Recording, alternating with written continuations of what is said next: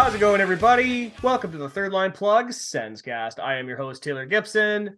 Joining me, as always, from the tropical metropolis of Calgary, Alberta, my co-host, Tim Jancy. Tim, I couldn't help but notice your hair is a little bit shorter this week. What's going on here, man?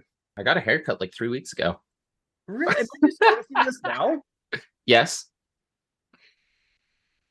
God, I really am a guy, aren't I? I'm like, I mean, I don't think anyone actually noticed outside of Chelsea, so yeah. Looks good, though. yeah, thank you. Thank you. Yeah, you've got like the Tom Brady circa 2005 thing going. All you need is like the stubble. That's all you need. I like being clean shaven. You know what? Actually, so do I. And I think the reason why is because it's funny. If you see me and I haven't shaved for like a week, you can definitely tell where I can't grow hair on my face. I'm like patchy here, I'm patchy there.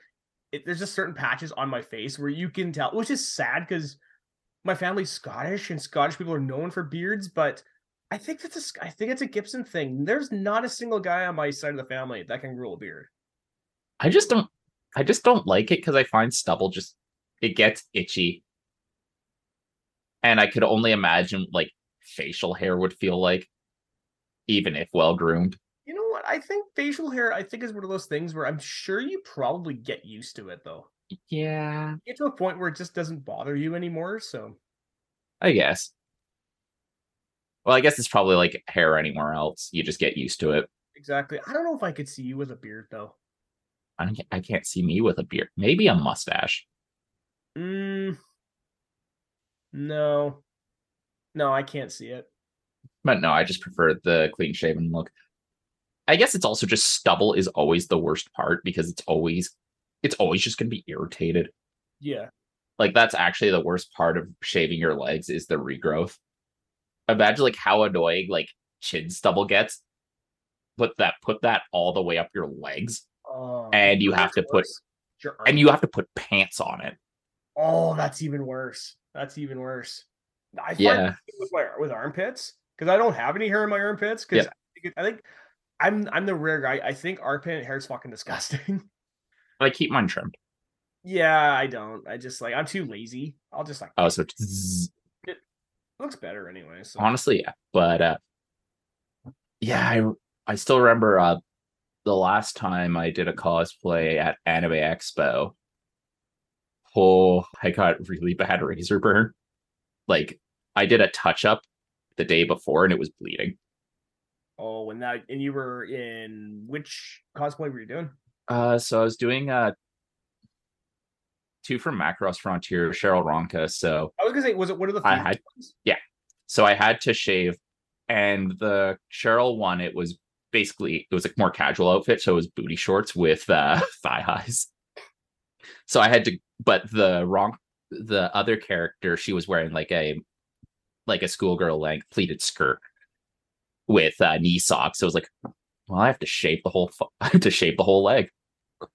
Oh my god! You know what I remember? I was just like, when I think of guys shaving their legs, do you remember that episode of That 70s Show where Kelso shaved his legs so all the characters started calling him tater nuts?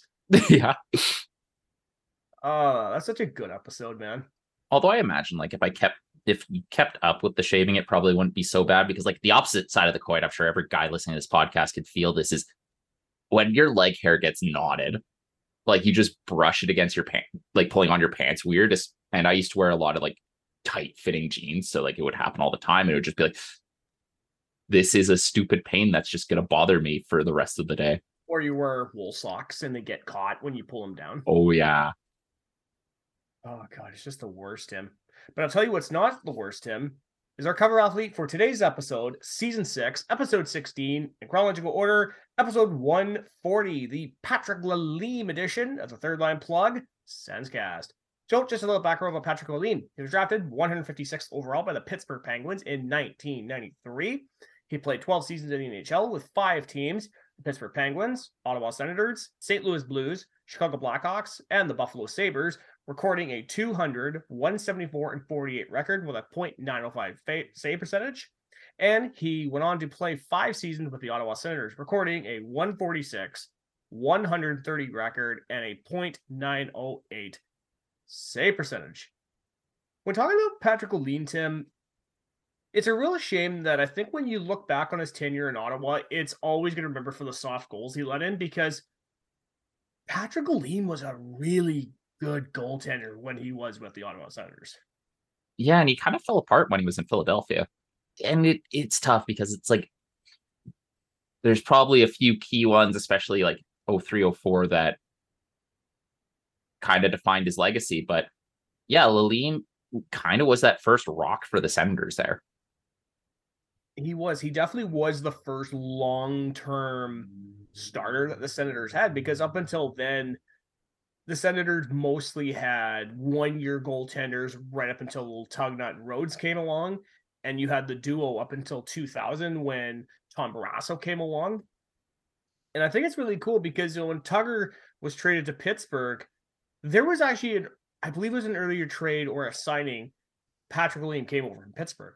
So it's kind of a cool thing. And like Pittsburgh and Ottawa, for whatever reason, we always seem to swap goaltenders. So I think that's kind of a neat thing. But Patrick Lalime's tenure, he definitely was the first long-term situation for the Senators. And I mean, like I said, 146, 130 record. Think of it. I mean, you think of all the goaltenders we've had from the late Ray Emery, Dominik Hasek, go down the list. The only guy who you could honestly make a claim, and it's a very safe argument, who was actually better was Craig Anderson. Yeah. And it's actually debatable whether Craig Anderson was a more talented goaltender or he just had the more success.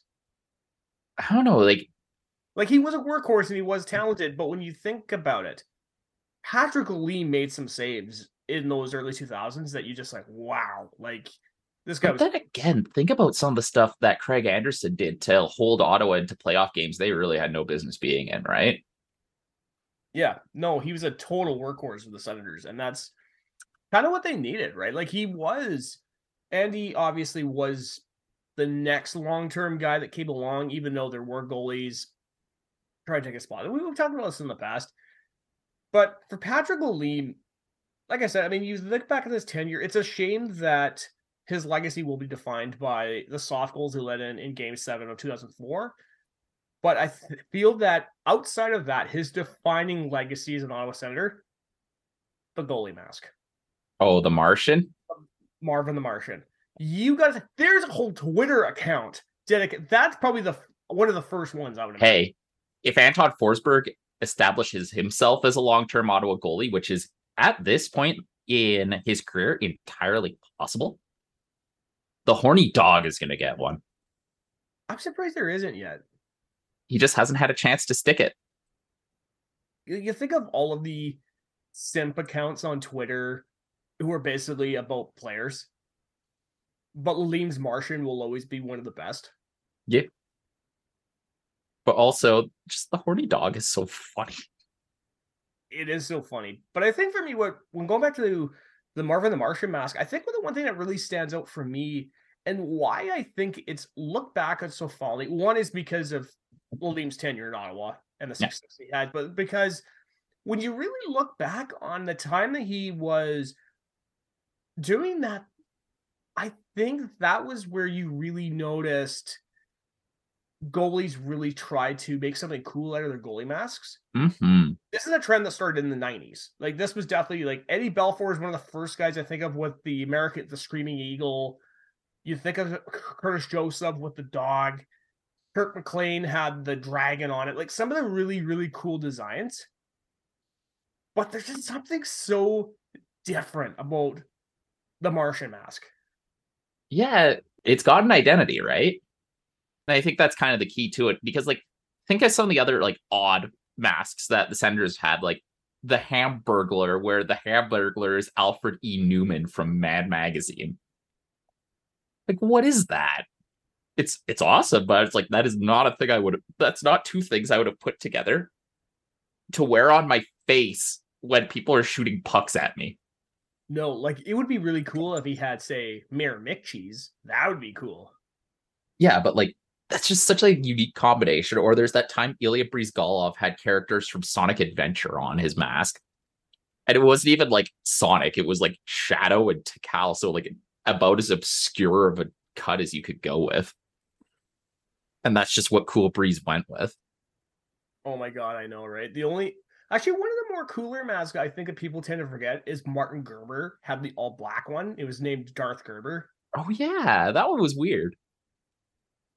It was okay. Actually, when talking about really weird masks, do you recall back in the day in the early 90s where there were some goalies for whatever reason they had like the Jofa mask that had the giant cage in front of it that came down to here?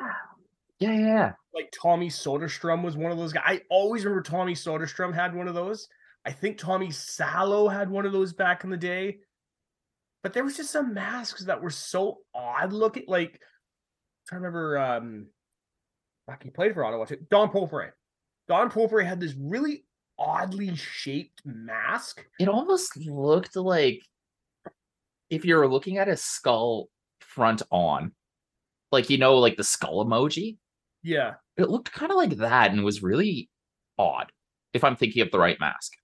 Yeah, I'm going to quickly bring this up. Yes, I think I know exactly what you're talking about. Let's see here. Tommy, Greg Oder, Tommy Soderstrom. Excuse me. It was. There it is.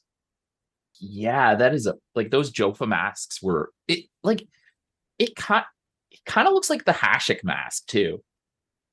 It does. When I look at those, the only thing I think of is there's no way those are legal. How did the NHL look at that in the 90s and be like, yeah, that's fine? How did the NHL look at a guy not wearing a helmet in the 80s, be like, yeah, whatever? Well, it was kind of different. The guys were grandfathered in. Yeah, but it's still like, it's one of those things you're like, are you for real? One puck to the head and that guy could die. Hey, I mean, goalies took pucks to the face all the time back before masks came along. Yeah. And you know how many of them died? None. They just didn't play enough games. That's right. And teams had to forfeit games if a goalie didn't play because they didn't have a backup. Right. The old NHL was wild. God, it was weird, wasn't it? Well, it's like, it's amazing something didn't happen. Or maybe it is just, well, I guess, how many games were they playing in a season? Good question. Because, like, I think in over an 82 game season with 32 teams, you would start to see the no helmet injuries really pile up, even in one season in the modern league, because you're looking at about 2,000 games. Sorry, almost 20, probably 2,600 games at this point. Excuse me. Okay, I'm just quickly looking up how many games. 32 times. Oh my God. Okay, so this is in 1958-59. There were 70 games. Okay, I'm by 6 teams. 6 teams. Yeah. So it's like there's definitely far more hockey being played in the NHL nowadays. Yeah. That was definitely like when we had the bubble year and everybody played each other like 10 times. Yeah, and it was like, you know what? I don't think I could have been a hockey fan back then. No, we only got a taste of it during the COVID year. That was just, God, that's just so draining. You're like, ugh, we got to play Edmonton again. We have to play Winnipeg again. Oh, it's just the worst, wasn't it? Yeah, like I couldn't imagine just, it's time for the Red Wings for your 6th week in a row. I know, but the Leafs were fucking crazy, but yeah. I guess it's like different strokes for different folks, but that's not for me. No, absolutely not, Tim. You know, it's funny because I mean, I could sit here and talk about Patrick Lalime all night, Tim, but we're only delaying the inevitable that we got to announce next week's cover athlete for season 6, episode 17, in chronological order, episode 141. And of course, this is a gentleman that we've mentioned a couple of times talking about Patrick Lalime. Craig Anderson is going to be our cover athlete for next week's episode. I mean, good times. You know what's funny? I actually was looking it up on Google. I'm trying to remember. I apologize. I'm trying to think of the site that has like all the Sens information for like their jersey numbers and stuff. Yeah. There's only like 3 players that wore 41, and one of them was Jonathan Cheechoo. That was such a weird time to be a Sens fan. Right? Oh my god! But no, or Craig Anderson, definitely the guy that you got to go for number 141. I'm sticking with it, Tim. Yeah, no, that's fair. That's fair. I mean, if it was Jonathan Cheechoo, I mean, we could talk about Jonathan Cheechoo, no problem. And we'd talk about his 56 goal season in 0506, and then he just dropped off a cliff. Yeah, and then he came to Ottawa and Did nothing. did nothing. But the trade wasn't too bad because it turned out Danny Heatley did the same damn thing almost a year later. Yeah, and we got Milan McCulloch out of that, who was actually not bad when he was healthy. Yeah, and we turned that second into Andy Sutton, which got us one of the best moments in Senators history. I mean, Tim, are you asking me or are you telling me? I'm telling you. So you're an expert? I was there. So you're an expert? Yes. So you said you saw it, you said you were there, and you know Yep. you're an expert? Yep. You're not an expert. Yeah. What if Andy Sutton wasn't a jerk? Remember, I love those old NHL commercials from 2010. Those what if commercials. Yeah. I really, you know, what's really a shame that the NHL doesn't put as much time and effort into the commercials anymore. Because remember when we came out of the lockout in 2005, how great that string of 3 or 4 years were for commercials? Oh, yeah. Actually, just goated. Yeah, I don't know. I don't know if they could ever be topped. Do you think maybe because a lot of the guys actually had personality, or did the NHL allow them to have I personality? think the NHL was trying to sell the personality angle. Yeah. Like, I think that was one of the things that they identified as a success factor for the NBA, where it was just the players had just this insane amount of personality to them. I think they've gone away from that in TV advertising because the players just do it themselves on Instagram. Oh my god, I know the Sens players on Instagram is so great. So I think that's probably what happens. So like the ads you see are more general. Mm-hmm. Although it's like the golden age ads aren't too bad. Yeah, the Golden Age ones are good, but I just get a sense that I think the NHL is wanting or trying to get back to that, and the fans are pushing back. Yeah. They're like, no. I mean, that run of ads from like 2005 to 2010 were very good. And they were creative. Like the Ovechkin in the locker. Yes, or when they were in the hotel. Yeah, so it's like I'd like them to try again because like they did well when they tried. Yeah. Yeah, so it's like, yeah, give it another go. Yeah, I mean, hell, they put all the cards on the table, chips in, because they had to do something coming out of that lockout. Yeah. Yeah. Oh, God, those commercials were great, Tim. But you know what's also great, Tim? Is me asking the question that fans love knowing every single week.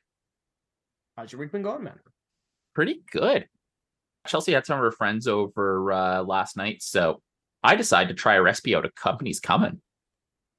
Okay, what kind of recipe you're trying? So we make Cornish pasties. What's a Cornish pasty? So it's imagine like a little hand meat pie, and it's got like sorry, I do know what you're talking about. Yeah, diced beef, diced potatoes, and turnips and onions. It's really good.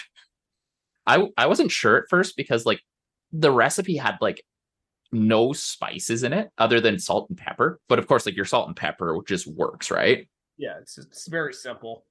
But it's like it really enhanced kind of the flavor of the ingredients because she also called for 2 tablespoons of butter to cook the meat in.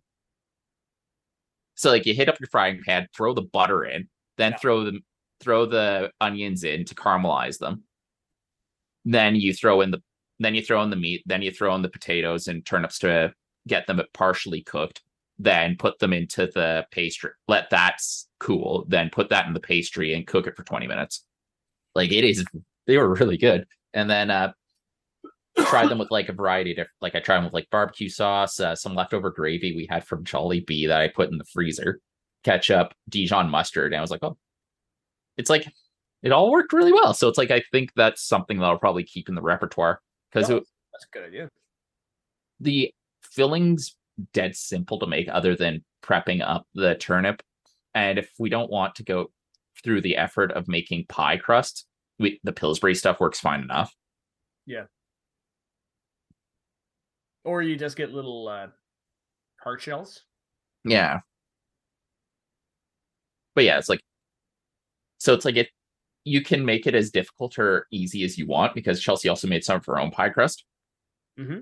And we wanted to try the difference, and both were good. So we can keep both as options if we want to make like a finger food for a party. No, that's definitely a good thing, because like, a lot of parties definitely have a lot of the finger foods, obviously.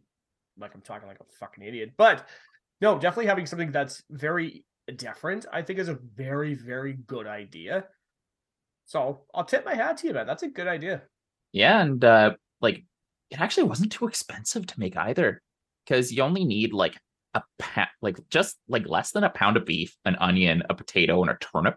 Mm-hmm. Even with food prices what they are, I spent $10 on that, and it fed 6 people plus leftovers. Yeah, that's pretty good, man. Like that, yeah, no, that's great. Yeah. How much filling were you putting in there? Were you just putting like As much as like probably about, yeah, like a kitchen spoonful, maybe a bit less, just because that's what was fitting in the pie shell because the recipe called for like a 4-inch diameter pie shell. Right. Then you just fold it over like an empanada. We made them a bit bigger at 4.5 inch, and then fold them over, and that will take like a spoonful of your filling, and then you just roll it over. Yeah. Give it an egg wash, and then in the oven it goes. Yeah, no, that sounds about right. That sounds about right. Because I was thinking, depending how, if you use like a tart shell instead of making your own dough, like your own sort of stuff, then yeah, you would have to go much smaller just because of size of it and all. Yeah. So, but no, that's good to hear that you were having a good week, man. Yeah. And it's funny because we've had, so you know what company's coming is, right? Sorry, which? Sorry, you know what company's coming is, right? So it's these famous sets of recipe books that have been, I think, written and printed in Canada since the 30s. Like the first edition started coming out during the Great Depression. Then it went from the mother to the daughter, and then she greatly expanded it from the 50s through the 80s. I want to say that I'm familiar with it, but I can't place it. Yeah, because we got Chelsea's grandmother's set of companies coming, and this is the first time we actually used it. That's not bad. Yeah, and I think the daughter passed away just this year. Oh, shitty. She was like 97. Okay. She was living life on good cooking. And that's all you can do, man. I know Katrina actually made it wasn't a Betty, it was a apple crumble. She made an apple crumble, and it was it came in this book that I guess she got from a customer at the store or through her family. She's looking at it, she goes, "Oh yeah, that looks so easy." It was essentially, what the fuck was it? It was like cake mix, a can of apples, brown sugar, and walnuts. And we tried it, and we're just like, "Oh my god!" Her and I looked at each other like, "Oh my god, this is good." Like, I'm amazed. I did not. If it wasn't the fact that I'm slimming down right now, I probably ate the whole thing to myself. No, that sounds really good.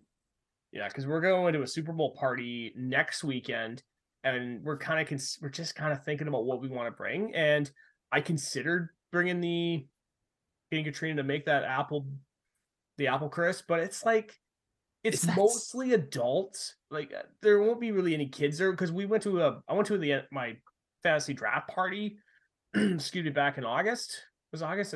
Yeah, I think it was like first week of September. And yeah, she brought cupcakes, and it went by quick, but there was like kids everywhere. So, well, it's like I find sweet, like adults will take sweets too, right? But is apple crumble a Super Bowl food? Because like I'm thinking, when I think of what I usually do for the Super Bowl, it's like I make sure it's something that someone can like go to the kitchen, grab, put on, and be able to eat in front of the TV without feeling like an idiot. Yeah, and that's what I'm thinking, right? Because I was thinking about that too. I was like, plus there's always going to be tons of appies and finger foods and crap. So, but she's wanting to do more something sweet. So that's more her thing. So we'll have to figure that out on our end. I wonder if you could. Oh, I wonder if you could make like a cake, like take that apple crumble, glaze it, and make it into a cake pop. Ooh, okay. That could work. Okay, I'll have to mention this to her. That's a good idea. because I know last year she made cupcakes, and it was actually really cool because she made like a batch of cupcakes. She even number down the middle. One was black icing for Cincinnati, and the other I think was blue and yellow for the Rams.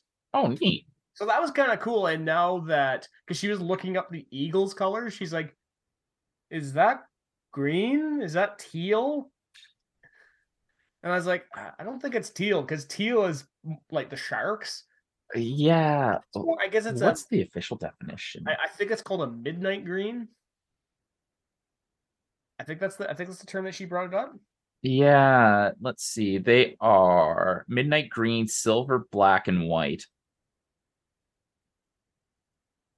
Midnight, it's like a deep green. Yeah. It's like a deep but soft green. The worst thing is I'm probably going to go look up the color code for this fucker. Let's see. Midnight green is a dark shade of green. It is also a dark shade of cyan. So it's in the cyan color. It's on the edge of cyan and green with a quite deep color. Oh, okay. With variations that are more green and variations that are more cyan. So like if you take midnight green and make it a little less dark, you would get the Sharks color. Yeah. No, I think for the Eagles you would definitely do a dark green for sure. Yeah. What other colors do you have that are close to midnight green? I guess like Columbia green, emerald green, turquoise, like some Viridian. Yeah. I hate colors so much sometimes. No, you're talking like the color green, right, Tim? Well, just like, so sometimes when I'm doing like some of my stats work, even like hobbyist stuff, I'll be making charts and it'll be like, okay, I want to make a pie chart that has like 15 things, right? It's really hard to have more than 10 because then the colors start looking the same. Yeah. It's only the variations on darker or lighter. Yeah, because the human eye is actually kind of bad at telling apart two different colors when you have a bunch of them. Fair enough. So I do want to talk a little bit about my week, Tim. Now, I do going to make a comment right out of the gate that I was sick, unfortunately, this week, and I finally got over it yesterday, so I'm feeling better. I'm here. It's all good. Given that I was in bed for a couple of days, I was watching some YouTube stuff. I really went down the rabbit hole of like biographies on like famous people. Oh, okay. And that was kind of neat. So I was watching a bit of that. I watched a documentary on Nardwuar.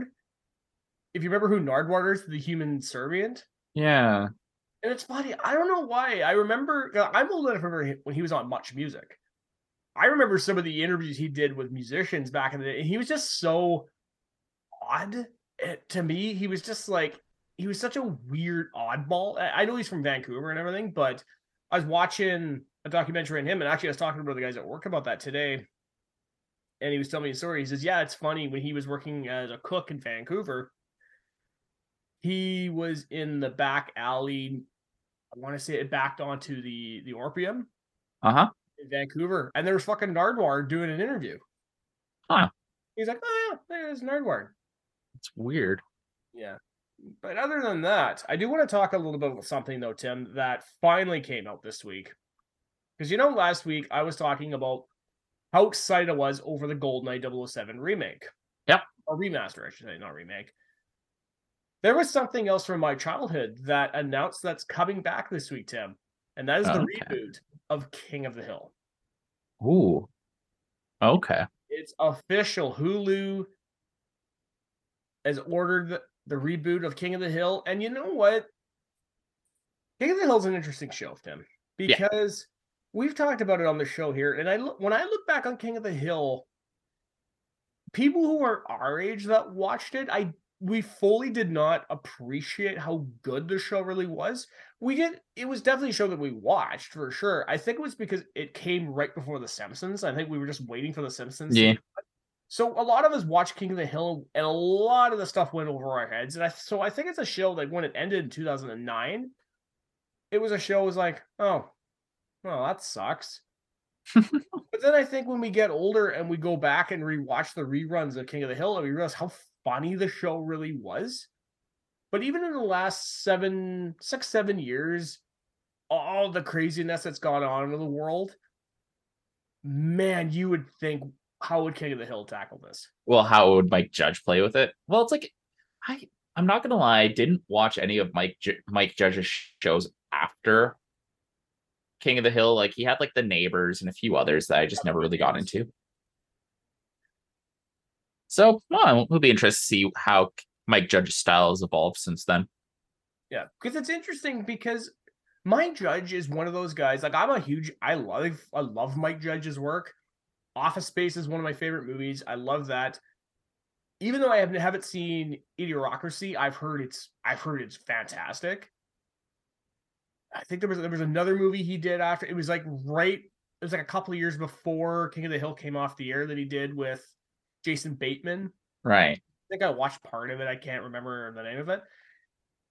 So it would be very interesting to see how he definitely tackles it, because he had this very interesting way of tackling trends of the time in the late 90s or the 2000s, whether it be boy bands, the changing social and this economics and social everything that changed after with Hank Hill. It would be very interesting to see how Hank Hill would be in a world with cancel culture, woke people, COVID. Like, it would be a very interesting show, especially with social media now being the way it is. It would be interesting to see how King of the Hill would tackle it. Yeah. I think Mike Judge, would be one of those guys who I think would be critical, but I think he would be fair. Yeah. He seems like he would try to aim right down the middle. I think so. Yeah, in a different way that I think South Park definitely did, where you could definitely tell we're very lean from the writing standpoint. Well, it's funny because like South Park, they would like tip the lean the other way as soon as they heard a congressperson quote them.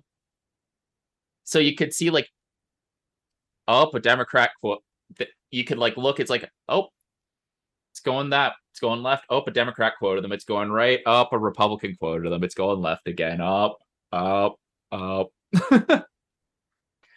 Like you can definitely kind of see where their targets were, because like early on you kind of had like kind of more Warhawks were the target, and then they started getting kind of quoted on the left. Then all of a sudden you get like episodes like Man Bear Pig, Saddam actually like going to hell and dating Satan. Mm-hmm. And then like Republicans start quoting them, so they go back. They kind of start just being a bit more silly with things like Imagination World, Guitar Hero. Then all of a sudden you get them like Hillary Clinton has the Snook Upper Sniz. Obama is telling people to help cover up for Tiger Woods. Don't be a turd in the punch bowl.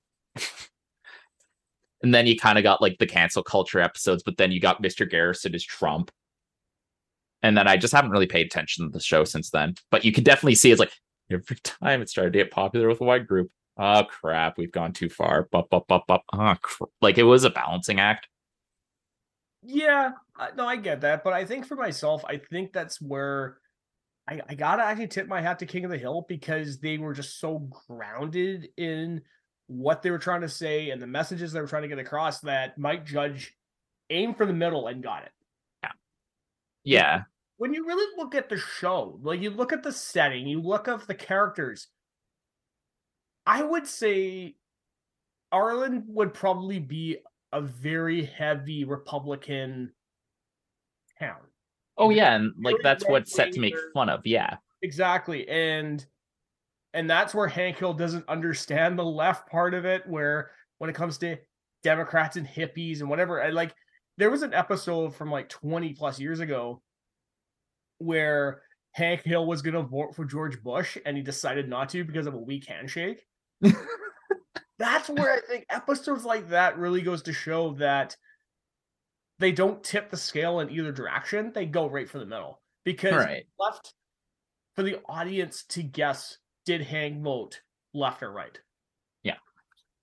Well, I still remember the one episode where it's like, I forget what they were delivering to the commune, and it's like Hank asks, like, talks to one of the people there. It's like, hey, can I borrow a cigarette? No, fascist. This is the place. Sad thing is I know people like that. I know exactly what episode you're talking about too. Oh no, it was when him and Bobby went fishing, and the hippie commune shows up and goes, "Hey, can I have some money?" No, fascist. This is the place. Yeah.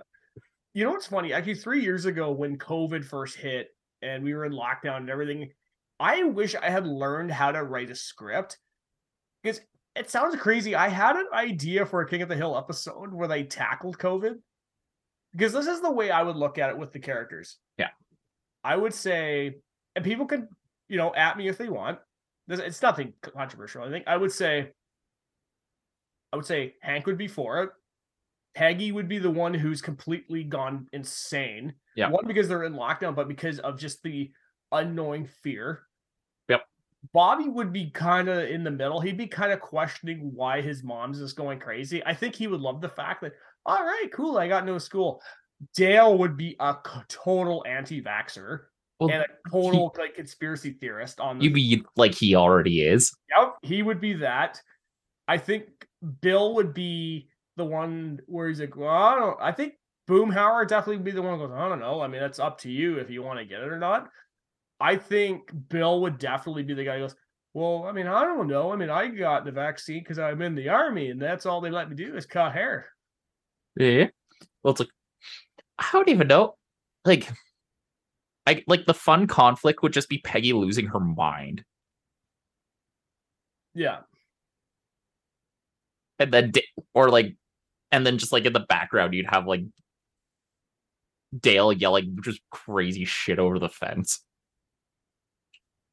Yeah, and that part of the episode would be the persecution of Con and Min because they're Asian and everybody in the town thinks it's because of them, that's why it's happening and stuff, because that was part of the thing at the time. It was, but it's also like, I'm not sure that's a tag. I wonder how much of that tack Mike Judge would take. Yeah, I know. Because it's like that whole like blaming it on the Asian thing was super. It was probably one of the weirdest things like I sort of experienced, but not really. Because like it's no secret that a large part of my social group is Asian. Mm-hmm. And they blamed it on themselves. So what you kind of saw like in the lead up to the pandemic is we'd go to these like Chinese restaurants that were often like packed usually, but like the month or so before the lockdowns came down, like before people even really cared about it that much, these places were ghost towns. Really? And like they were usually frequented by Cantonese, Korean, those like the large Asian diasporas and populations in Calgary. And they were, you could like places that you'd usually have to call ahead to get a table. You could just walk in with a party of 10 and seat immediately. Like just wild stuff. So I think it's a complicated thing. Yeah. Yeah, no, it would have been interesting to see how I mean, obviously it's 3 years later, so it's definitely not something that Mike Judge would tackle with King of the Hill, but if King of the Hill was on in 2020, I think that would have been a very interesting thing to see how they would have tackled it. Because I think they would have tackled it in a way that I think both sides could look at it and try to make sense of it. Yeah, well, I think it's also... Well, that's kind of the interesting thing about a lot of other media avoided talking about it because it dates your thing so much. Yeah. And a lot, especially in streaming, like one of the worst things you can do is date your movie. Because then people are like, yeah, I don't want to watch that. So yeah, so like there's so like almost no TV shows or movies have like masking or anything like that. And if you can't have that sort of imagery, you can't really talk about the pandemic, can you? There was that one movie with Daniel Craig where he was the private investigator where they go to that island. That movie was actually really good, but so I do want to move away from King of the Hill for a second or two. Now you remember about this time last year, we named Tom Brady one of our cover athletes. For episode Tom Brady just out of the blue just decides, yeah, I'm just gonna retire. By the way, did you get it? Did you see the video? Did you see his retirement video that he posted? That was No, I didn't. it was because it was him sitting on a beach and he goes, "Hey guys, Tom here, just sitting here on the beach. You know, I'm just gonna let you know that I'm retiring for good." Like basically, it gave me vibes of, yeah, I'm retiring for good. Like for realsies this time, I'm actually retiring. I'm not coming back next year. Is he Cher? I don't know. I mean, the only reason he came back is because I think he wanted. I mean, obviously, it cost him his marriage coming back this past season. But it's funny when he announced his retirement and the first comment they do, like, well, he can't divorce Giselle twice. Moreover, she can't divorce him twice. That's fair. But you know what, though, when I look at Tom Brady last season, honestly, he should have just stayed retired because it's really sad when you watch a guy for 20 plus years in the NFL being one of the best quarterbacks of all time. And he makes everything look so effortless. And then you see him last season, and it's amazing how cooked he looked. I wonder how much of that is like continued decline versus is not complete conditioning. Yeah. But you know what, though? I look at back Tom Brady last season. You know what it really reminded me of? Do you remember when Brett Favre played for the Minnesota Vikings? The hell season? Do you remember 2009 when he went all the way to the NFC Championship game and he lost and he came back the next season and he was dog shit? Yeah. That's exactly what reminded me of was Brett Favre. He stayed around one season too long. Yep. That's fair. But you know what? It's really sad when you look at the last of that great crop of quarterbacks over the last 20 years. And I'm talking from Ben Roethlisberger, Peyton Manning, Brady, Rodgers. I think he had a place here, but Brett Favre, guys like that, Eli Manning, guys like this. When you really watch them and the last years of their careers, you watch him and you're just like, why are you still playing? Like, here's the thing. As much as I hate and I fucking hate Ben Roethlisberger with a passion. Yeah. He looked terrible his last couple of seasons. This is a guy who literally just lugged the ball 5 yards. It was a struggle for him to do that. Eli Manning, who I think is one of the most overrated quarterbacks of all time.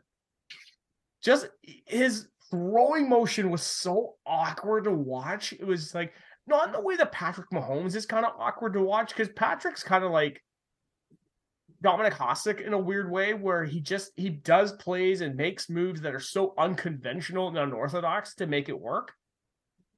Whereas I just think that Eli Manning was just such an odd looking quarterback when he threw. Peyton Manning, that's a good one right here. Do you remember Peyton Manning's last season as a Bronco? Is this the Super Bowl fiasco? The Super Bowl year. That was the year they went all the way and they won. How many people remember he almost lost his starting job to Brock Osweiler? Yeah. The Broncos were so weird at quarterback for those few seasons, though. Remember Tebow? Yeah, I remember Tebow. Jeez. You know, had one of the worst. He was one of the worst throwing arms I've ever seen. He almost looks like he reached all the way back and just tried to throw as hard as he could. Like, it was not pretty at all. But the thing is, even when Peyton goes to Denver, I can't criticize his tenure as a Bronco because he now holds the all-time touchdown list in a season with, I think, 55. Yeah. A stat that Tom Brady had with 50. And he had fucking Randy Moss throwing it to him. Yeah, no kidding. Yeah, but Tom Brady, you know what? It's good on him. Like, I hope he really stays retired because I don't want it to be like Brett Favre, where he retires, comes back, retires, comes back. Just stay retired. We already have a new crop of quarterbacks that's great in the NFL right now. We have Mahomes, we have Josh Allen, we have Justin Herbert. We have guys like that in the NFL now. Yeah. We have Joe Burrow, we have Jalen Hurts right now. We have guys who are looking great. Yeah. He doesn't have to be the guy. He really doesn't. He really, really doesn't. Oh, actually, okay, sorry. Going back to what I was saying earlier, you know how I was sick the last couple of days or whatever. Okay, so it was funny. So Katrina and I were watching TV, and they had a commercial for OnlyFans. And so we're sitting there. TV? Yeah, I don't think it was on TV. I think it was on YouTube. It might have been. That's still odd. Might have been YouTube. So there was an ad for OnlyFans, and it was a lady, and she's cooking, and she's like, "Yeah, I use OnlyFans so I can demonstrate my cooking skills and whatever, and try to be an entrepreneur." And Katrina just looks over at me, and she goes, "Is OnlyFans really trying to make us believe that that's what it's used for?" To be fair, like before the pandemic, that's what it was used for. But then there's this funny thing. If a service allows adult entertainment, that is all it will be used for. Yep. Like, that's why most sites, like most big social media sites, have either a hard ban or a soft ban on adult content. Twitter having more of like a, yeah, this stuff probably won't get as much interaction. Sort of soft, push it down, while like Reddit puts the 18 stuff behind a wall. Tumblr just banned it. Facebook doesn't accept it. YouTube bans it. So it's like, yeah, OnlyFans got taken over by that. Patreon used to have a lot more of it. Yeah, well, it's behind a paywall though. Yeah. So it's like, if you let it be there, it will take over your platform. Yeah, it's just like, it's surprising. I can't believe I'm quoting a movie from over 20 years ago. It's like in Jane Silent Bob Strikes Back, where Ben Affleck's talking about the internet. He goes, the internet is a hub used by people around the world to bitch about movies and share pornography with each other. I mean, yeah, that is unfortunately what it is. Yeah. I guess we use it to bitch about sports. That's true, Tim. I mean, we also use this podcast to bitch about sports too. And it's on the internet. That's true. But you know what we also use this podcast for, Tim? Is to segue into this little segment I like to call Top of the Hour. That's smooth.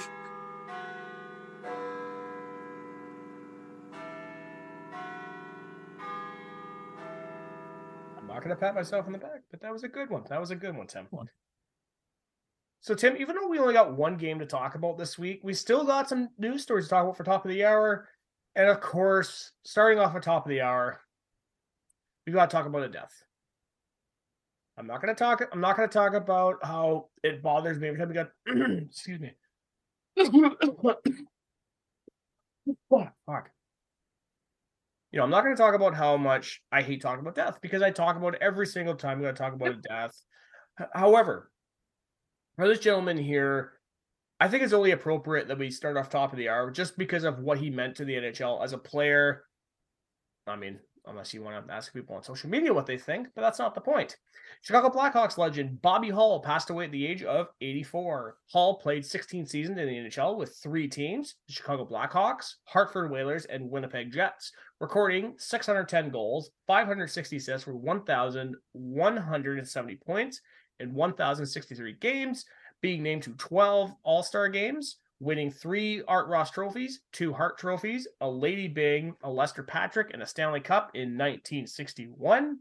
Hall also spent 7 seasons with the Winnipeg Jets of the WHA, recording 303 goals, 335 assists for 638 points in 411 games.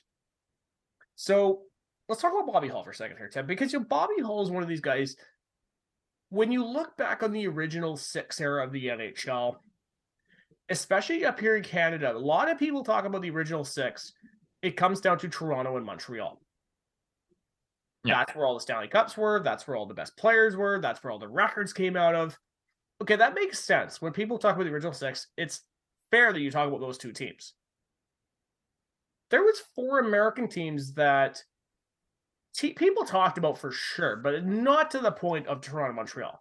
I think the team that gets talked about in that same vein is Detroit, because you had Ted Lindsay, you had Terry Sawchuk, you had the great Gordie Howe, who held most goals in the NHL until Gretzky, and now Alexander Ovechkin is going to be pretty close. Yeah. But excuse me, you have that. Chicago is not a team. They're like the New York Rangers. They don't get talked about of the original 6. It isn't until the post original 6 of the not so original 12 and beyond is when people really talk about the Rangers and the Blackhawks. But it's funny when you look back on the original 6, because when talking about the Chicago Blackhawks, outside of Stan Mikita and Tony, I guess Tony wasn't with the Blackhawks, the only other player they talk about is Bobby Hull. Bobby Hull as a player is one of these guys who, I think it isn't until you really look back, you realize what an impact he really had on the NHL. And you and I were talking about this before we hit record, is that his deflection from the NHL to the WHA in 1972, where he got $1 million signing bonus, which I think is funny because I saw an interview with him one time, and he jokingly said to the Winnipeg Jets, he says, if you pay me $1 million, I'll go play with you. He said that as a joke, and they paid him that. That's incredible. And he's like, oh, shit. Okay, I guess you're going to pay me $1 million. That's awesome. But it wasn't his deflection really forced the NHL to start rising their salaries. So that's a great thing. When the Alan Eagleson stuff that happened in the 1990s, where all of it came out that he was screwing players out of their pension, and he was defacing these players and doing whatever to them. And there was tons of players. I'm not talking like third line players. I'm talking Bobby Orr, Jean Beliveau. I'm talking like the big dogs, all told the Hockey Hall of Fame. If you keep Alan Eagleson in the Hall of Fame, take us out. Yeah. Just nutty stuff. But unfortunately, he is a complicated character. He is. And we'll definitely talk about that here in a few minutes, Tim. But I do want to talk about him as a player, because Bobby Hull was one of those guys who, I would say, definitely outside of Gordie Howe, he definitely was one of the big faces of the NHL in America. Yeah. I mean, like Stan Mikita, he was one of the first guys to use a curve stick, which is really funny. If you ever look at like a picture of one of his sticks when he played, it was like that. It was like a C, yeah. It was insane how curved that thing was. It looked like a banana. That's the best way. It was a banana curve. But the funny thing is, and it's interesting when you look back on those old pictures of the NHL in the 1950s and the 60s, the NHL for the longest time was using chain link. They weren't using glass. They were using chain link for the... Yep. When they went from chain link to plexiglass, Bobby Hull broke that with a slap shot. Oh, wow. That's how hard that guy shot. Again, with the banana curve. It's nuts. It is nuts. But here's the funny thing about Bobby Hull. I think that as great of a player as he was, there's an argument to be made that he got overshadowed by his son, Brett. Oh, yeah. And it was kind of insane, I believe. Like, they actually played at the same time, which was kind of nuts. At least for a bit. I thought they had some overlap in their seasons. No, I think you're thinking of Gordie Howe. I'm thinking of Howe, yeah. Yeah, Howe and his boys played together at Hartford. Yeah, but yeah. Brett Hull with 2 Stanley Cups. 2 Stanley Cups. Just all the awards, everything he has. But it was really cool. Like, when he went to Phoenix, he actually wore his father's number 9. Mm-hmm. Mind you, he didn't play very long in Phoenix, but that's whatever. But yeah, Brett Hull was one of those guys that he was just such a big personality, like his dad, Bobby Hull. Bobby was such a big personality that was a fan favorite. You know, again, I don't want to. This is one of the things when Bobby Hall passed away, Tim. Normally, when players of this caliber pass away, you always want to talk about his achievements and all the great moments that he did for the NHL. But you made a great point there. Bobby Hall was very complicated. And I want to make this clear. I am not condoning what Bobby Hall did or said. I am not advocating. I'm not doing anything. But you know what? Despite everything he said, I thought it was, and I want to get your take on this. I think the reaction on social media was really disgusting to watch because, again, you realize, and this is the things, are people just finding this out about him? Everything about Bobby Hall has been common knowledge for the last 40 fucking years. I get that, on social, everybody wants to be that person on social media that they go, yeah, no, this guy was an evil person. He was this, he was that, and the next thing, especially in the last several years, cancel culture being a thing and whatever. But again, the guy just passed away. How do you think his family feels when they open social media and that's all they read about? Now, mind you, I get where and why people want to talk about it, but I feel that doing it right out of the gate was not the way to go.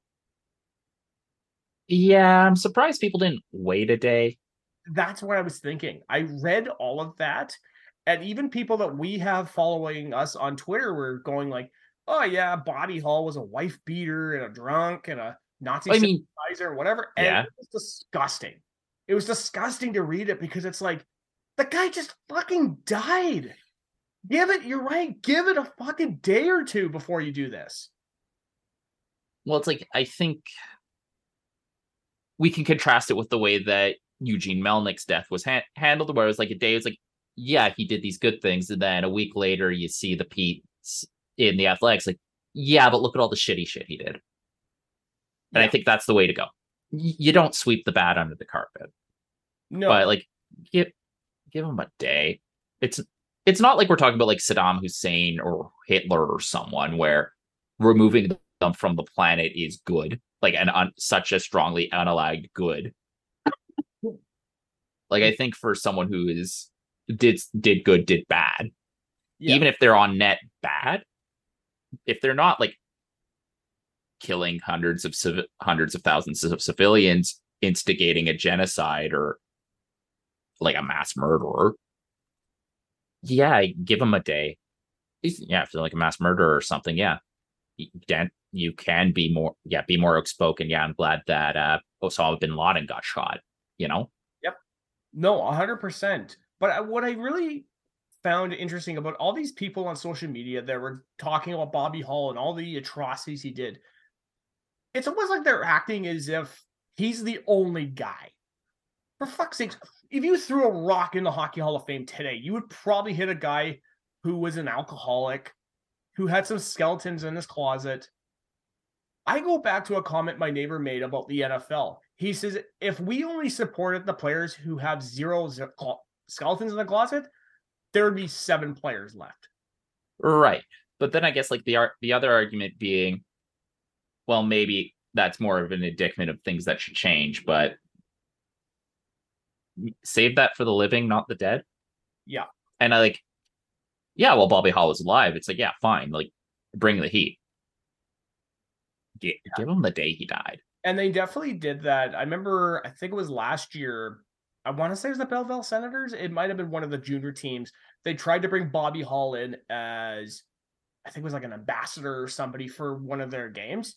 And everybody on social media was like, no, you can't do this because of this and this and this and this and this. And for myself, that's the time to do it. Yeah. Because like hockey, you want hockey to change, you got to get that. You can't really associate with those sort of people, right?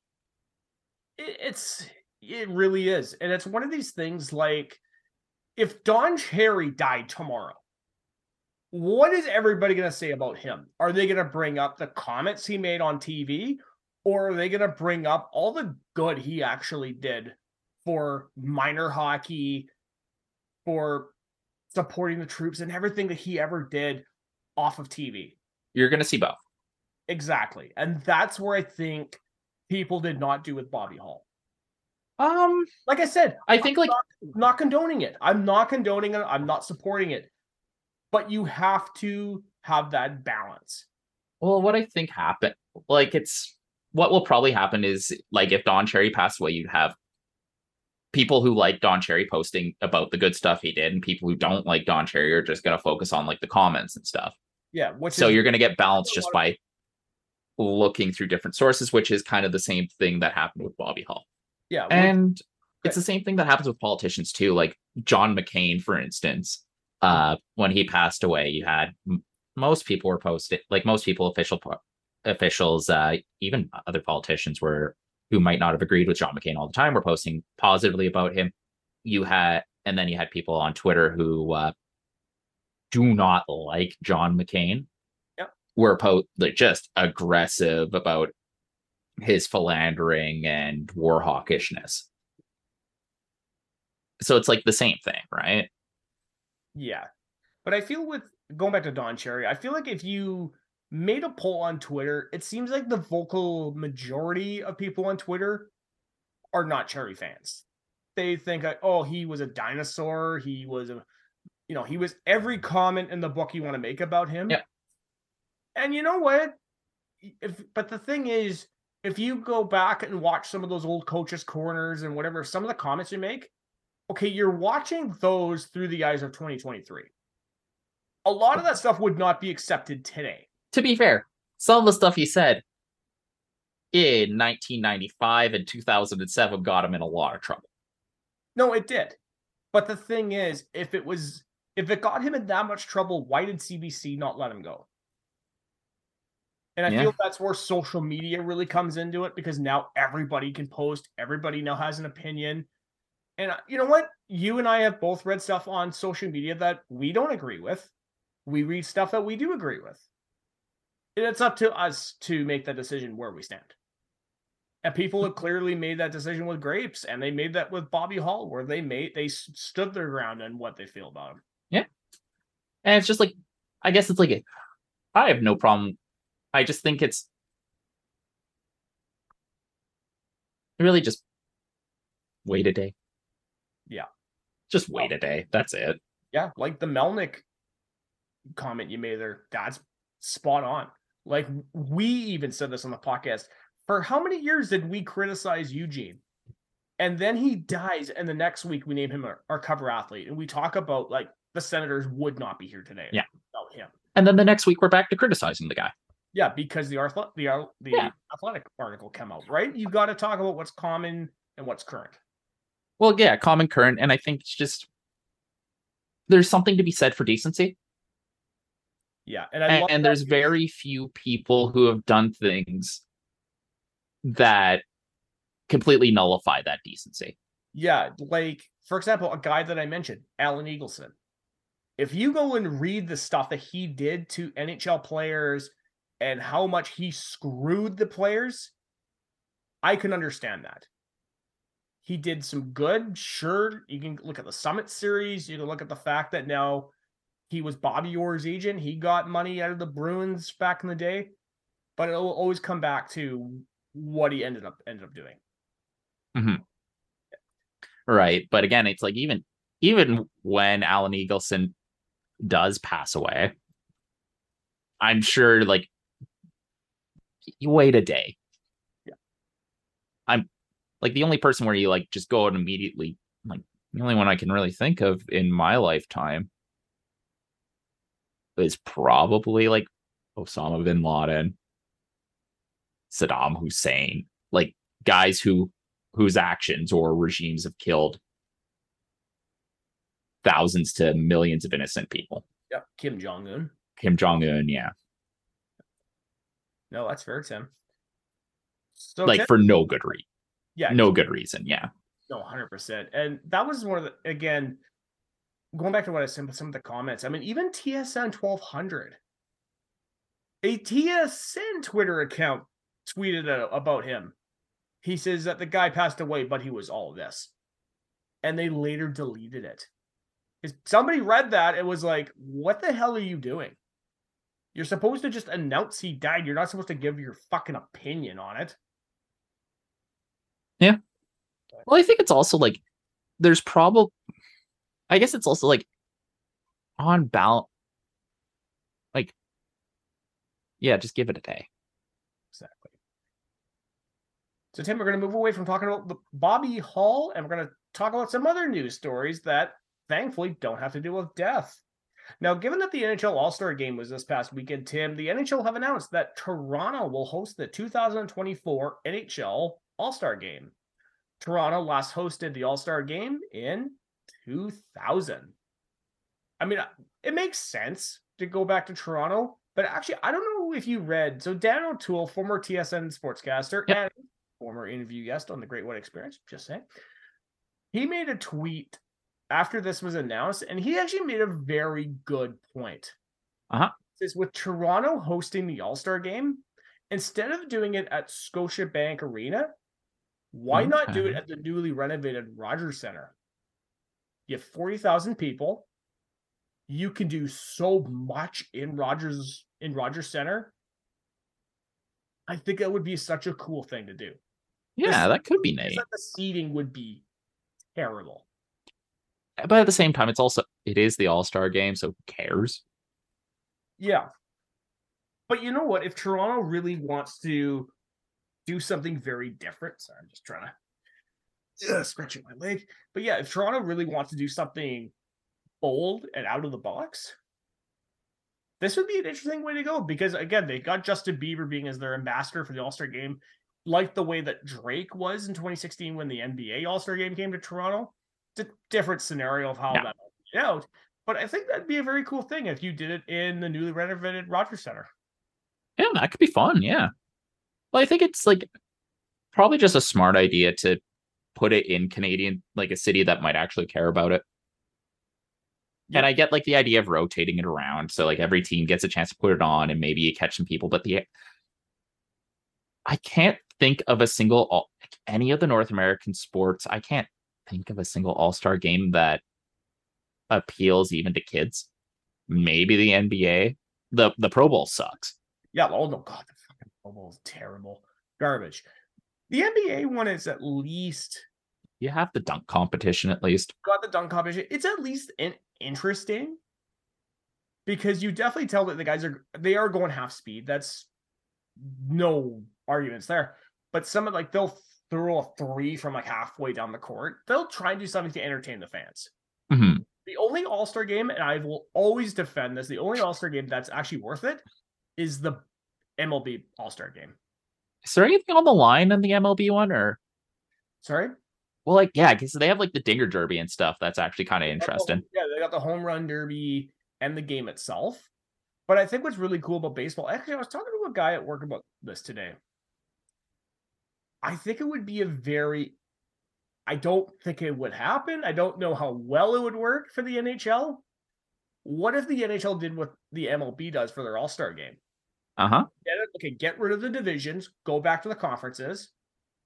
Whoever wins the All-Star Game, that conference gets home ice advantage in the Cup final. Doesn't the Pro Bowl do that? I think because I thought the Pro Bowl, the winner of the Pro Bowl gets the coin. I'm not sure. Gets the home field advantage at coin flip. That's a good question. I don't know. Because they have that and it sucks. Let's see here. What is the benefit of winning the Pro Bowl? Pro Bowlers can expect to receive their bonus pay within 15 days, according to the agreement. Under the $116,000 for winning. Oh wow, that really matters. Yeah, it doesn't really say anything about the Pro Bowl. Yeah. Oh well, I might have just been wrong. Yeah. But yeah, it sucks. Yeah, I think it works for baseball. I don't think it would work for hockey. I don't think so either. Yeah. It would be kind of an interesting thing, but it is what it is, right? Huh? Although, can I say, though, those jerseys are so fire. Love them. So, Tim, we got a big trade to talk about this week. The Vancouver Canucks have traded Bo Horvat to the New York Islanders for forwards Anthony Beauvillier Atu Ratti, and a conditional 2023 first round pick. Horvat recorded 31 goals, 23 assists for 54 points in 49 games for Vancouver, while Bouvier recorded 9 goals, 11 assists for 20 points in 49 games, and Ratti recorded 2 goals for 12 games for the Islanders, respectively. It's a neat piece of work for the Canucks because Bo Horvat's a guy that they're just not going to sign. They just weren't going to re-sign. They didn't have the money for he was asking. Bo Horvat's, I think, and I don't like the contract that the Islanders signed for. I don't like what they paid for him because Bo Horvat is riding a shooting bender. He has never shot this well in his career. His underlying metrics and under any other model except for Dom's are garbage. The guy is mediocre on the power play. And you're paying him $8 million for 8 years. Isn't it eight? Sorry, 8.5. You're paying him 8.5 for what will probably just be one season where he's shooting near the top of the NHL. That is not going to repeat itself. Yeah, you know what? No, I kind of get where Lou Lamoriello is coming from here because you're wanting to make a trade, make a splash to spark your team to get into the playoffs. Yeah. But then there's the idea of signing him. And I know Lou Lamoriello, which I don't think I've ever seen this. He openly came out and says, I can't believe I just paid this guy that. For Lou Lamoriello to say that, now given Lou Lamoriello is a guy who, if you look at his tenure with the Devils, if a player even remotely held out or wanted more money, he would say, get the hell out of my office. Or he would trade him. Yeah. Well, it's like, you can't, it looks bad to like trade for a guy, have him play a game. He won't do he won't sign, and then you just trade him. That looks dumb, especially when you give up your first round pick, which could end up being a very good first round pick given the cap hell the Islanders are in. Yep. A pretty good prospect in Ratti and a cap dump in Bolivier. I guess Bolivier doesn't really matter. No. He hasn't been good in years. Maybe he turns around Vancouver, although seeing how New Jersey just kind of scored 4 goals in like a minute against them just now. Yeah. Probably not happening. Yeah, it is what it is. Now, I do want to make one final comment about this Horvat trade before we head off into our next story. Is I think it's really cool that the Bo Horvat trade cycle has come full circle. Now, hear me out on this, okay? Everybody knows that Bo Horvat got selected 4th overall by the Canucks in 2013. The Vancouver Canucks originally did not hold that 4th pick. The team that held it was the New Jersey Devils, whose GM was Lou Lamoriello. Yep. Who traded that pick to Vancouver for Corey Schneider. So Bo went to Vancouver instead of Jersey. He plays a full decade with the Canucks, and Lou Lamoriello goes out and trades for Bo Horvat a decade after he traded the pick away.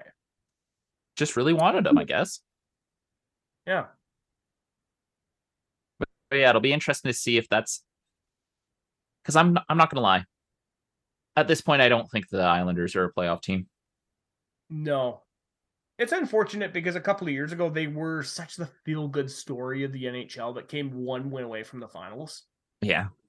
And unfortunately, it just didn't work out. But you know what? I do got to praise the Horvat deal. I can at least praise on the level that it gives the Islanders some speed.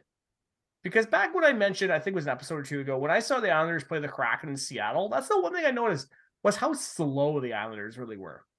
Yeah. It was like watching guys walk through sludge. Yeah.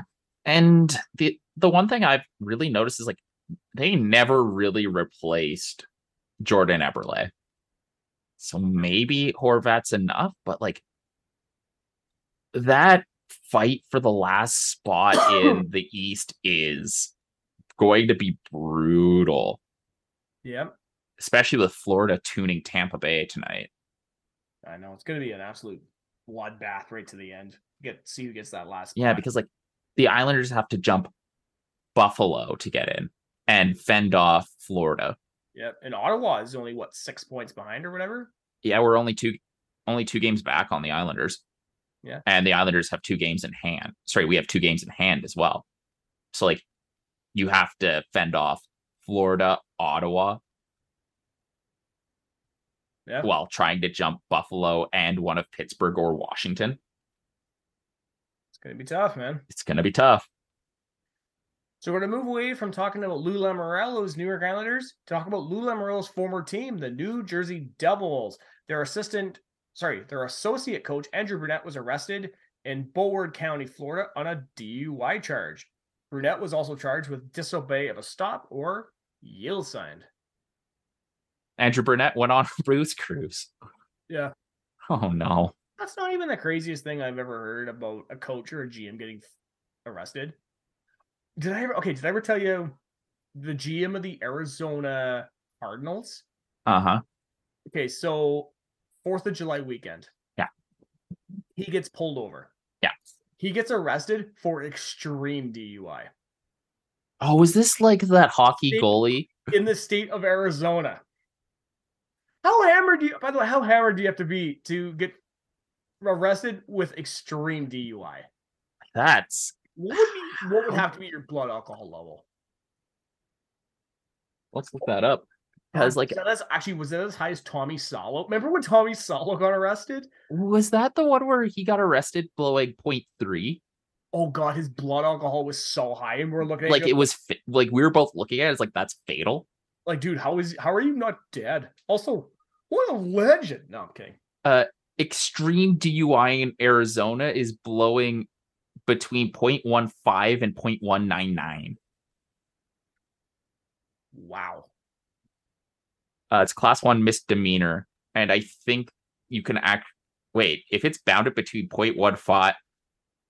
Oh, if it's above 0.2, it becomes a super extreme DUI, which has 45 days in jail, 90-day license suspension, $2,700 in fines, an ignition lock on your car for a year, mandatory driving lessons, and Alcoholics Anonymous. You know what? See, this is what our listeners come to find out, Tim. Extreme DUIs. Super extreme DUI. If you get 3 super extreme DUIs in 7 years in Arizona, that's a felony. You lose your right to vote.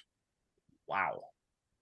I mean, would you watch someone voting if they go on a turbo booze cruise 3 times in 7 years?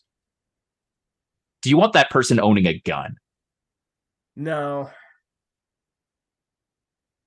Although I imagine they're the kind of person that would take their lawnmower to the beer store. Yeah. Yeah, so class 4 felony. Dangerous events, aggravated maximum. Yeah. So it's like, yeah, you lose rights when you have a felony charge. Good lord. So we're going to talk about a couple of Washington Capital re-signings. The Washington Capitals have re-signed forward Dylan Strome to a 5-year, $25 million contract with an AAV of 5. Strome had recorded 11 goals, 25 assists for 36 points in 50 games for Washington at the time of the signing. I like Strome as a player. Just really fits nicely into that system. And I'm surprised Chicago gave him away for free. And the price is right for Strome. I mean, Christ, they gave up to Brinkat for 3 draft picks.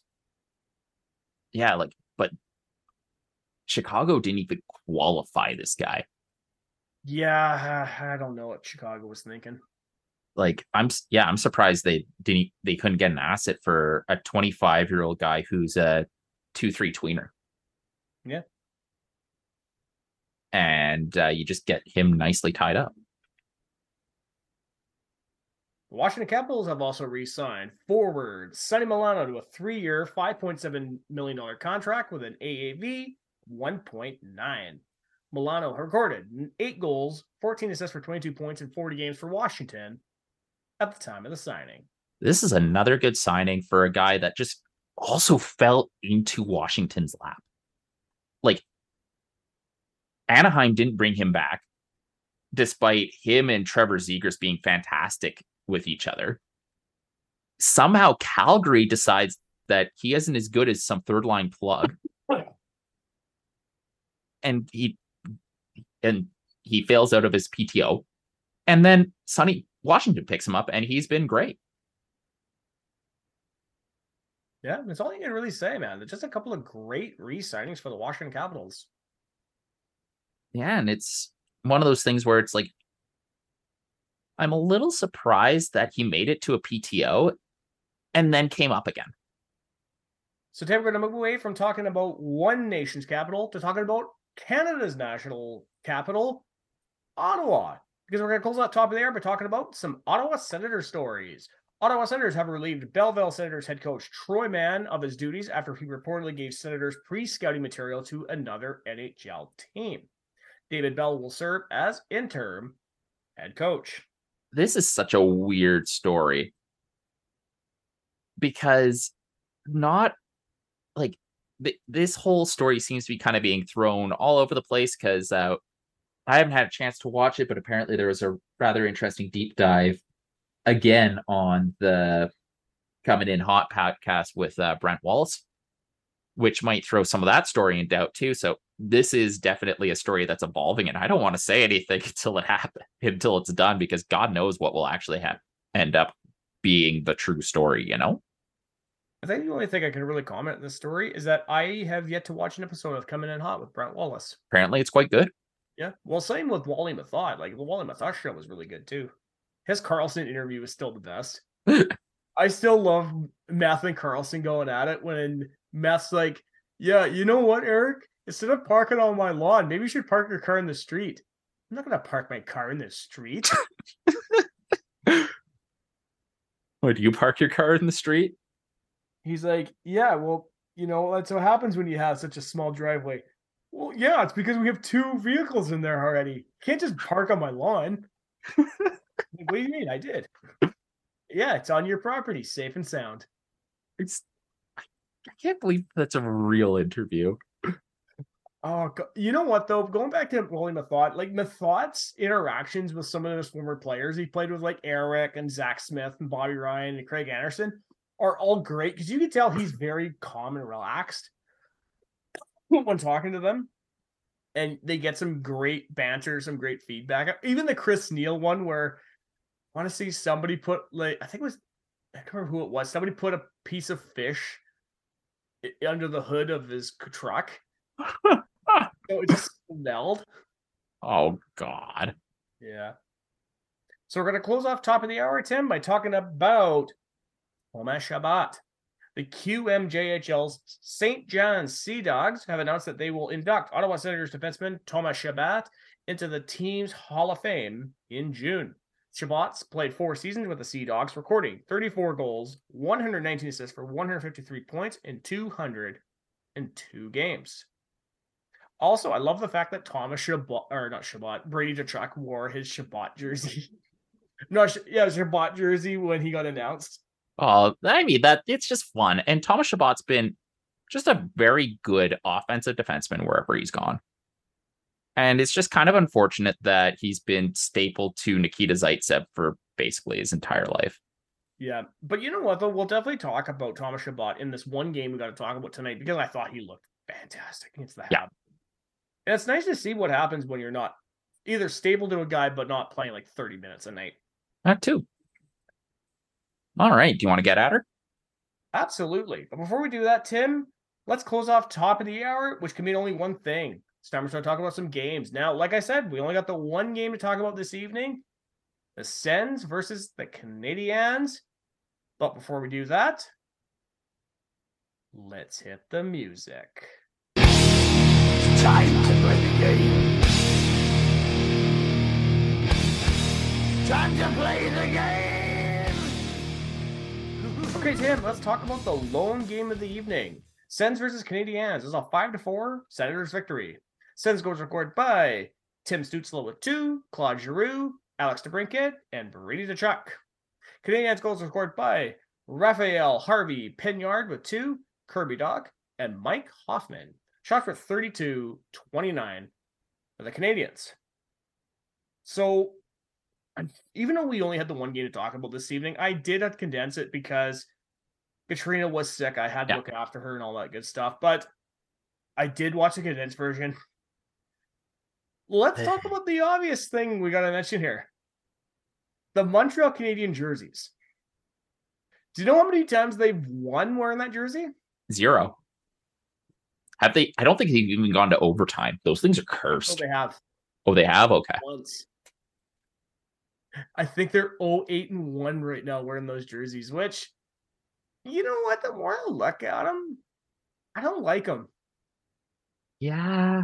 They should have just gone with a baseball jersey. Yeah, there's something about... I love the inspiration. I love that the Expos inspiration, but it's a jersey you just look at and you're like, what the hell is that? Well, it's so half-assed. It's like the teal, like they just swapped the red with the teal. They're like, yep, that's it. We're done. And it's like, no, you got to do a bit more. Like, imagine if it was just like pinstripes with a Habs logo on it. That would have worked. Mm-hmm. But no effort was put in. Dog shit jersey. But man, this was such a frustrating game to watch. Because like Ottawa comes out right out of the gates, and for most of the first period, they are absolutely taking it to Montreal. And then you get some ticky-tacky penalties in the first period to keep Montreal in it. And then all of a sudden, Ottawa just, the discipline game is gone. They keep going to the sin bin, and it's a game that shouldn't be a game. And then Ottawa just disappears for most of the third period. Just frustrating to watch. So, sorry, go back to what you were saying about the jerseys themselves, the pinstripes. Okay, so here's a picture of Vladdy Guerrero Sr. Okay. Imagine the old school, like, I guess the late 90s or 2000s home Expo jerseys with Canadiens. Yeah. Yeah, like just make an interest, like a take on the baseball uniform, but with a hockey jersey would have been interesting. But nope. But yeah, getting back to the game, like despite Forsberg's, like Forsberg didn't play well. Jake Allen played bad. Like the first 2 goals, there was like nothing he could have done. Like Montreal just, like the Habs were just not there. Yeah. Really, there was only 5 players who were there for the Habs. But those players were on a fucking mission. Suzuki, Anderson, Pinard, Matheson, and Ylonen. That's it. Yep. Everyone else was useless. But those guys, like those 4 guys, whenever they're on the ice, it was just, it's almost as if someone pissed in their Cheerios to the tune of 5-0 2 days before. I wonder who that was. I'm not sure, but the one thing I could do, Sorry, English is hard. The one thing I do got to comment, though, is that when I looked at the roster of the Canadiens players, there were some names that I read, and I'm like, that's not a real guy. That's clear. You know, back in the day of, like, the NHL 12, NHL 10, you know when you had, like, the computer-generated names for the draft? Some names that were so out there, you're like, that's not a real person. Well, there was just names that I did not recognize, like Belzile never saw. That's a name I haven't seen before. Pizzata. Harvey Pinard. Well, Harvey Pinard, he's good. Never like he played a good game. Yes, and did, hopefully, like for the Habs' sake, hopefully he's good for them. Arbor Xhekaj is fucking useless.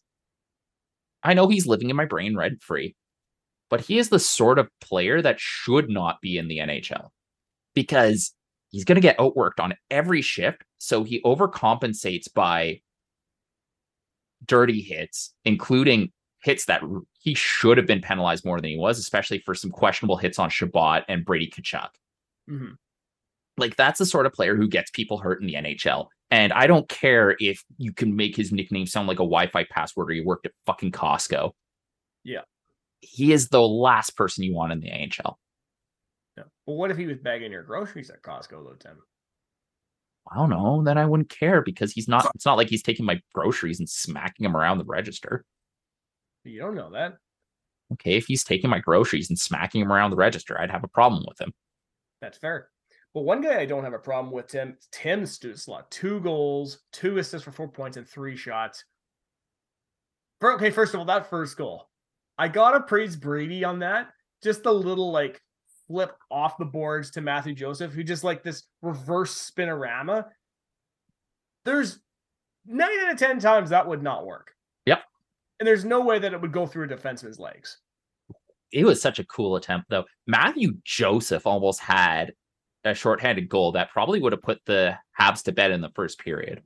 Like the Habs, it's just like really sloppy passing, easily intercepted. Joseph's just down the other end of the ice.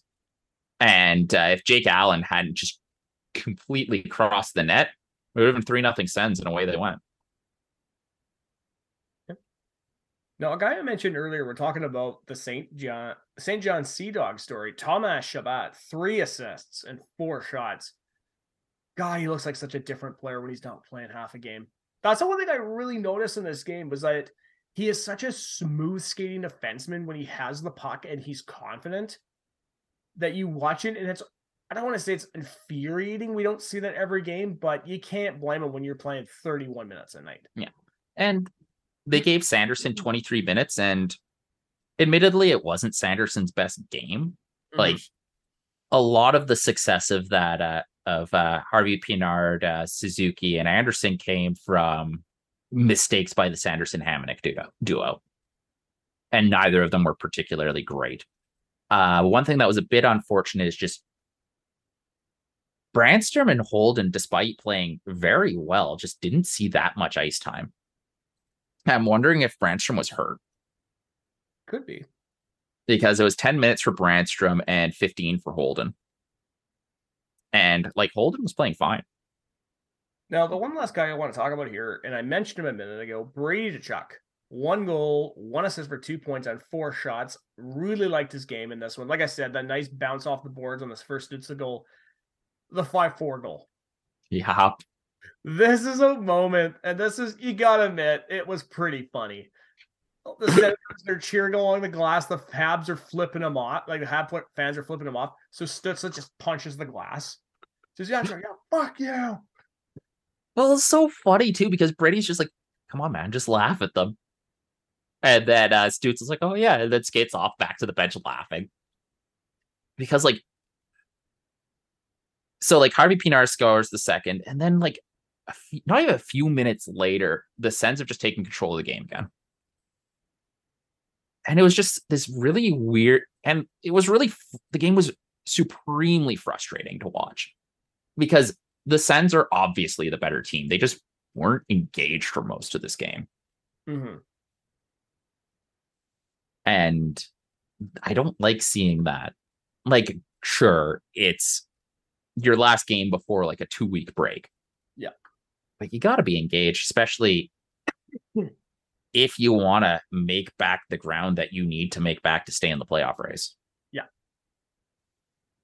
But on the other hand, this is, I think, the second time that Ottawa has been above 500 this season.